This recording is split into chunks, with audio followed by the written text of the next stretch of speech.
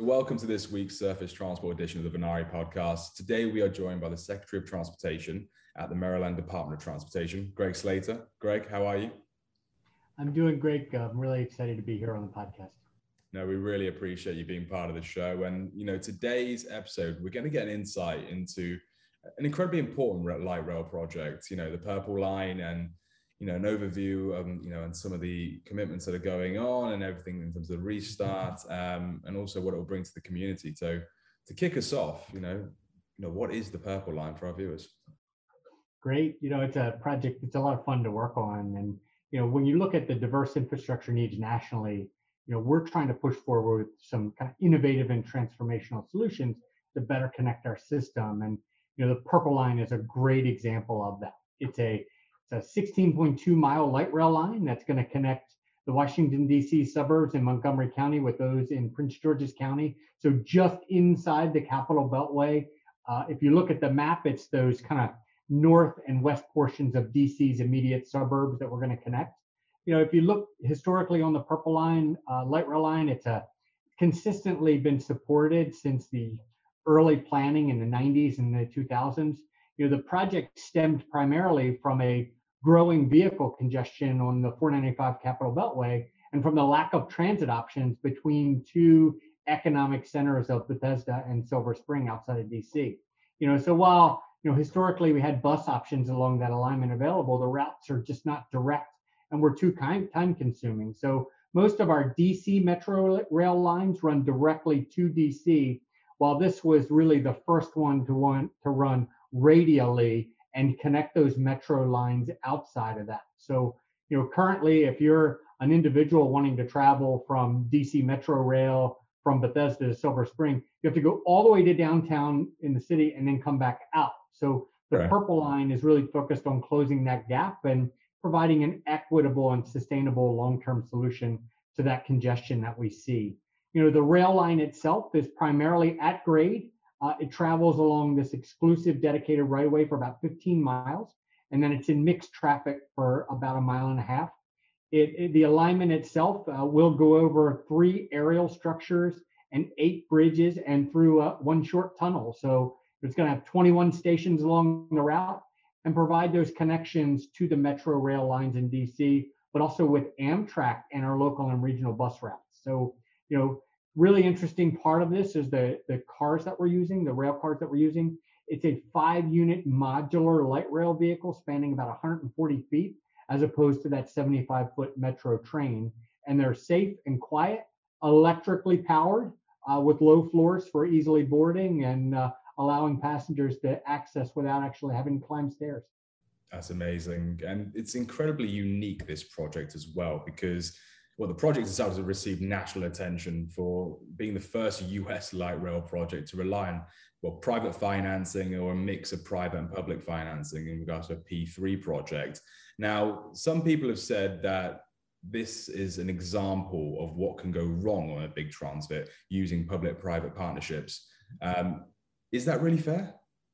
I don't think that's fair at all. I think the model is the right model, and it's the right model for this project. When you think about, we talk a lot about innovation, but when you think about innovation, you don't always think about that in the ways of financing. So, this P3 agreement that we have is structured using a 30-year availability payment model, construction financing coming from federal, state, and kind of local governments, as well as private debt and equity. So if you look at the construction financing today, we have 900 million plus in federal grants, as well as formula funding. We have state funding in construction. We have grants that are kind of being received through that full funding grant agreement with FTA. But there's also 300 million plus in private activity bonds, 870 million in TIFIA, and another 138 million in private equity. Without that in the mix, we wouldn't be able to deliver this project now. And so, when you think about the innovative side, when you're trying to deliver these big infrastructure projects, you have to think differently. You can't do them all at one time. If you look just at our state as an example, we have this massive collection of transportation infrastructure that came online decades ago. And so now we all have to keep it up at the same time. The interstates were built in the early 60s and late 50s. Our commuter rail came online in the 80s, our light rail in the 90s. We have to keep that up, and that takes a lot of resources and money. So, we felt like we had a really strong history of P3s, and we're currently in the middle of two of the biggest in the nation right now. But leveraging that private sector funding to complement our public contributions on infrastructure gives us greater flexibility and capacity beyond our program limitations. So one leveraging the other. In every P3, the different financing as well as the project delivery functions are shared between public and private sectors. But on the purple line, we've over $1 billion completed in construction today and moving forward. But looking at those tax-exempt private bonds and those types of things, all leveraging each other. When you look at the variety of P3 models out there, the design, build, finance, operate, and maintain model, it's a type of P3 that's been used on rail projects in Canada and abroad, and was even used here in Denver with the Denver Eagle project several years ago. But looking at where we are in the process, it was just we had a lawsuit and those types of things kind of derailed us, for lack of a better term, for a little while. But the focus here was making sure we had the right partner. And when you have the right partner, you're going to be able to go through those challenges and weather through that. And we feel like we have. We're currently in the selection process for that new lead construction contractor. We're expecting to have them on board in September. We're working through the risk matrix now. The risk profile on the project is very different than it was in 2016. But also positively, the interest rates are very different than they were in 2016. So trying to take advantage and look what we can get for the best value. But as we're laying out that final financing structure, really looking at that winning price for that resolicited design build contract. But in return for operating and maintaining the project at a specific level of service with the financing in the design and construction was really the right model for us, because it gives us that predictable operating environment over a 30-year structure, but it also gives us a predictable financing payment model over a 30-year structure. DOTs, we can deal with predictable funding models. What really messes us up is the unexpected big costs. And so the majority of construction costs today are going to be financed by federal TIFIA loan, and the remainder through private activity bonds and those types of things, and equity. But the greatest thing about federal TIFIA loans is that low cost financing, and we can maximize that benefit and deliver that for us now. And we're already seeing that in the opportunity up and down the corridor. Definitely, and looking forward to that restart as well, which will hopefully be in the fall. And in regards to the wider community as well, what are the future benefits of having this line? You mentioned the decrease in congestion, taking cars off the road and really getting commuters onto this new line. What are the other benefits? It's ridership, it's decreasing congestion, but it's also about the environment and the economic development opportunities that come with it.